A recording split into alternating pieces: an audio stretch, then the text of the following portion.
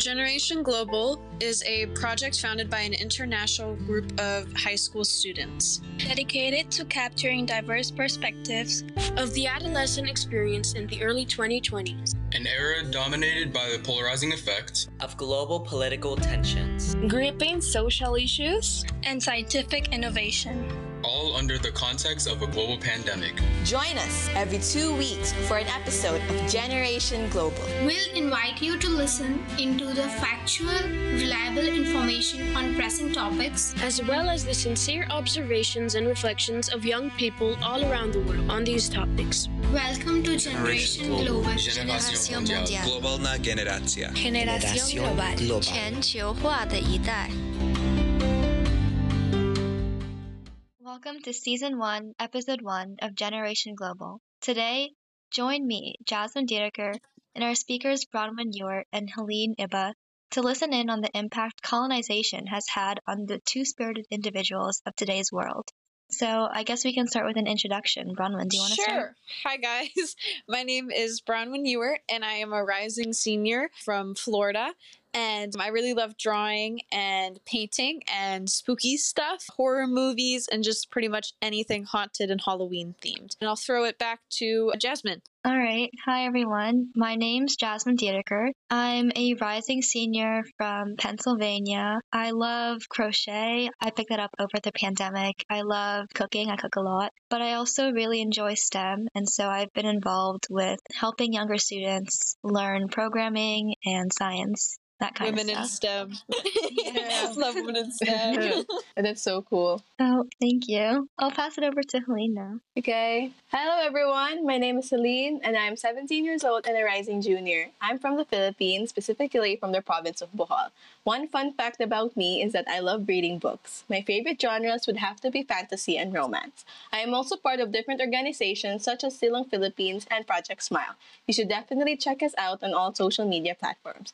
I hope you enjoy and learn a lot from Generation Global Podcast. Now I'm going to pass it to Jasmine. All right, that's so cool. I guess we can start with our topic for today. Did you guys know that non-binary people have existed even before we were all alive? Yeah, it's a kind of pretty cool fact that we figured out through some research what two-spirited means and when and how the term was developed and how it's used in society today by more modern native cultures around the world. So two-spirit people were traditionally male, female, or intersex people of the tribes who combined activities of both men and women with their traits, and they had a unique status of being two-spirited within the tribe. So they were honored both ceremonially and religiously, and most tribes considered them to be neither men nor women, which would kind of in society today be referred to as non-binary, but in a more traditional indigenous culture, it would be referred to as two-spirited, and they are often perceived as a distinct alternative gender status.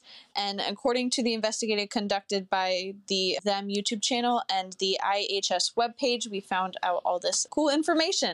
Yeah, that's really cool. I mean, I personally wasn't aware of that until we started doing some more research. So I think that's just really interesting, especially since the term of being two-spirited was made popular in the 1990s, so that was pretty recent. Yeah, too. Definitely. And I think they just started kind of getting their recognition with more civil rights movements, post-colonization, of course, when they started kind of gaining their culture back, and most, modern and young indigenous people kind of wanted to refer back to their roots and rejuvenate the culture that was stolen from their ancestors. So I think that's kind of a really beautiful thing. But yeah, Helene, you got anything to throw in there? Yeah, being non-binary was really common in pre-colonial Philippines, but it stopped because we were colonized by the Spanish. And I think it's really cool learning about all these gods who were non-binary. I think it's kind of sad that we already lost that culture because of colonialism.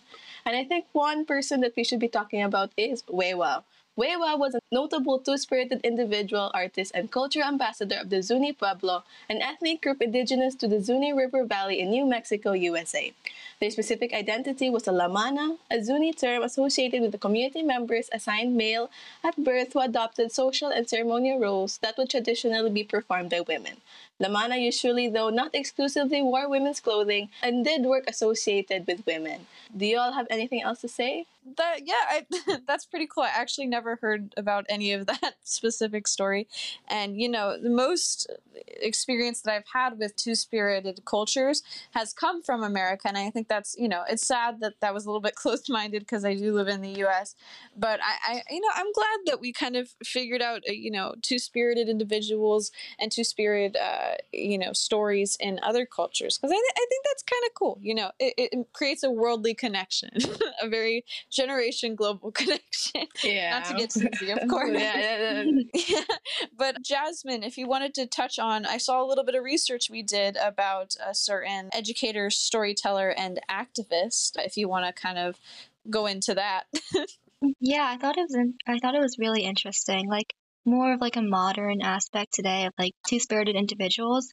So I wanted to talk about Geo Soktoma Neptune. So they're a basket maker, an educator, a storyteller, an activist, and drag performer. And they are part of the Passamaquoddy tribe. I think they're really interesting. Like, I've looked at their Instagram and everything, and all of their videos are really cool. So they specialize in making baskets, and they are actually the youngest person in their tribe's recent history to be designated as a master basket maker. So I think it's really cool how they're sort of reclaiming their culture and talking more about it today so everyone else can learn some more too. Yeah, that's really awesome. I also did not know about that story. I feel like I've betrayed my fellow non-binary people, but I'm glad I know this information now, because these kind of cultures and these kind of people really paved the way for people like me who aren't Indigenous, who identify as non-binary, because we wouldn't have had really access to this idea of what gender can be without the people who actually came before us in America, before the colonizers. So I think it's very important to kind of honor this culture, because this is what really the first culture that viewed gender in such a unique way that we didn't really learn about in our history books, because we usually learn about religious crusades and Christianity being pushed upon the native population, and that kind of caused an erasure of exploration of gender. And so I love that our generation's exploring their gender identity more, and also looking back to kind of the roots of it and where it came from, and kind of giving voice to the people who we should really be listening to about this thing, such as, the activists that you just discussed. But yeah, and so I kind of wanted to segue a little bit into the effects of colonization and kind of talk specifically about how it really impacted Native American populations back then, but also the Native American population today, because it has a really huge impact on the real huge wave of colonization definitely hit, but you still see the effects today. So the effects of colonialism in Native communities resulted in both marginalization on the basis of many people that I've talked to and, modern day, and I'm only 17, so obviously I wasn't around when racial and ethnic identity, and also of gender and sexuality. Colonialism, as practiced by Western culture, erased traditional non-binary roles of gender orientation and systems of sexuality. Christian European colonizers specifically condemned same-sex relationships and gender variance as sinful, and used these beliefs to further dehumanize Indigenous people. These sentiments against Indigenous people led to the Indian Removal Act of 1830, and therefore the Trail of Tears, or the displacement of 100,000 natives and the deaths of 15,000. And through the use of inherently violent and assimilative measures, these traditions of the two-spirited individuals were lost in many of our communities and were replaced by Western gender binary and the spectrum of sexual orientation. And, this pretty much impacts society in a huge way today, as with the, court developments, with the overturning of certain landmark cases by the Supreme Court that affect Indigenous children and their removal from their culture, because we're necessarily kind of going back to the traditions that the colonizers practice, with ripping these, young Indigenous people who are impressionable and away from their culture and kind of assimilating them into a Christian community that they didn't choose and that they weren't born into, and, were trying to restrict what they view as acceptable gender-wise, but also religiously and spiritually. And, you know, I think it's pretty evil, honestly. I think that, you know, this connection to a free expression of gender is extremely important, especially for Native children today. But yeah, do you guys have any comments on that? That was a little bit of a tough part there, especially with the Trail of Tears, because I'm sure, you know, you probably heard about that in history class, at least in the U.S. history. But yeah, any thoughts, guys? Yeah, I mean, I totally agree with everything that you've said. I really understand, you know, especially after what happened in the Philippines. Like, you know, being LGBTQIA plus here in the Philippines is not really that welcome, only sometimes, because we're a predominantly Christian country. And I really, you know, relate to that, especially with my friends who are non-binary. I hope that in the future generations will not have to go through what we've gone through and what our ancestors had to go through. So I have a question here. Is there possible long effects of colonization on two-spirited and non-binary individuals today? Yeah, I think that's a really interesting question. And the answer is definitely, as like Bronwyn was talking about earlier, there's like, because of colonialism and colonization, a lot of tribes and individual tribal families today have these negative views toward two-spirit individuals. And that's because of the influence of Christianity in the past and the idea of Christian morality that really stripped away that idea that there can be multiple gender orientations. And that has had an impact even that we can see today, especially with some of the tribes such as the Cheyenne, the Navajo, and the Eastern Cherokees. Yeah, and I think one really important word that you kind of reminded me of, maybe like a little, you know, term that you can use is generational trauma amongst that. So, you know, even though these individuals specifically weren't there when the actual, you know, invasions of these European Christians came, they still feel the impacts and they still feel the actual emotions that their ancestors felt, because that pain was passed on to them through generations and the pain never really disappeared. And so I think one huge responsibility of our generation, whether you're Indigenous or not Indigenous, is really kind of attempting at least to erase that pain and kind of wither it away a little bit. And, you know, a lot of movements such as like the Reclaiming Land movement and the reclaiming of culture and placing, you know, Indigenous kids with Indigenous family. I think as, you know, a population, even if we're not Indigenous, we need to really assist with that, especially since we're a younger generation, because I feel like we can have more of a generational impact for then the future Indigenous children. So hopefully they won't have to feel this generational trauma that you were talking about. Definitely. Oh, and I have a little question for Helene. What progress do you think has been made to help these individuals today? So what I know of is that at Columbia, EdCity organized discussion groups for Native American students to talk about their identity challenges for Native American students in an Ivy League campus. I really think that that's really great. You know, coming from a different culture, you know, you really need some help with your identity once you go to a different country, or not a country, maybe like a different culture. And I really love that. And I really love that about it. And it also includes the challenge of explaining two-spirit to non-Native Americans who have trouble with these dual identities. As McLeod states, what we want to do really is to make it safe for the next generation of two-spirit youth, that they're able to get their education, whether that's middle school or high school, to graduate with a diploma, to go to university if they wise, to have a career, to have a family of their own, to really decrease the homophobia and transphobia that would prevent that. And I really like that because I really know many people who struggle with all these basic things and I know many people who struggle to be able to get an education because of how they identify themselves, and I really love that. I really love that someone is making a change. So I have a question for Bronwyn. Can you tell us more about any individuals who are advocating for change?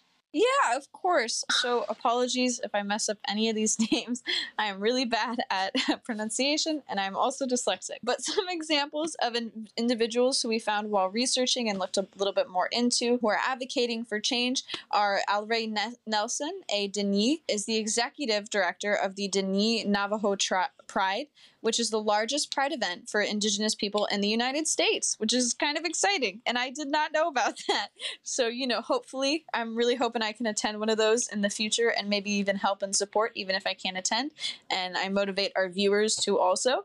And they were also a senior advisor to 2 Navajo Nation presidents and the founder of Diné Equality, which is an advocacy group for LGBTQIA+ equality in the Navajo Nation.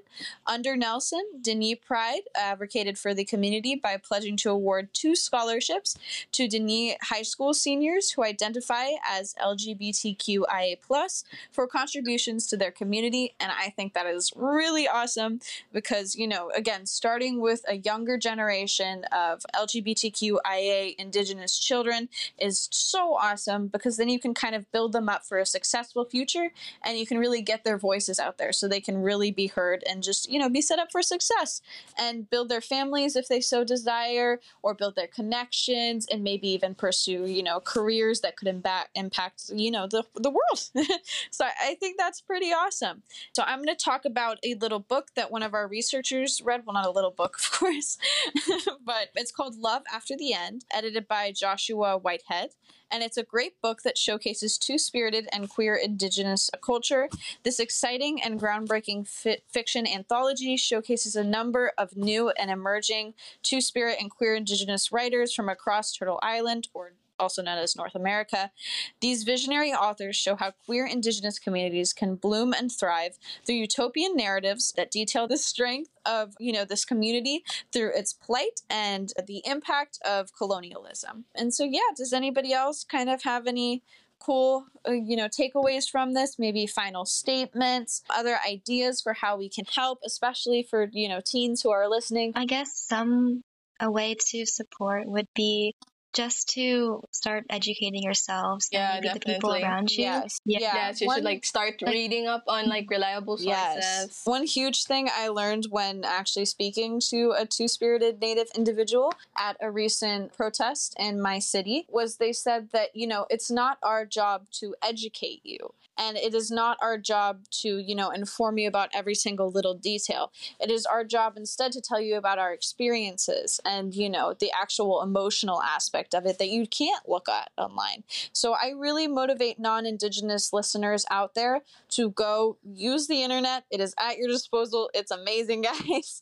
And just, you know, do some research and look into this, because it is an Indigenous individual's jobs to inform you. It is your job to inform yourself if you really care about this topic and you want to know how to help.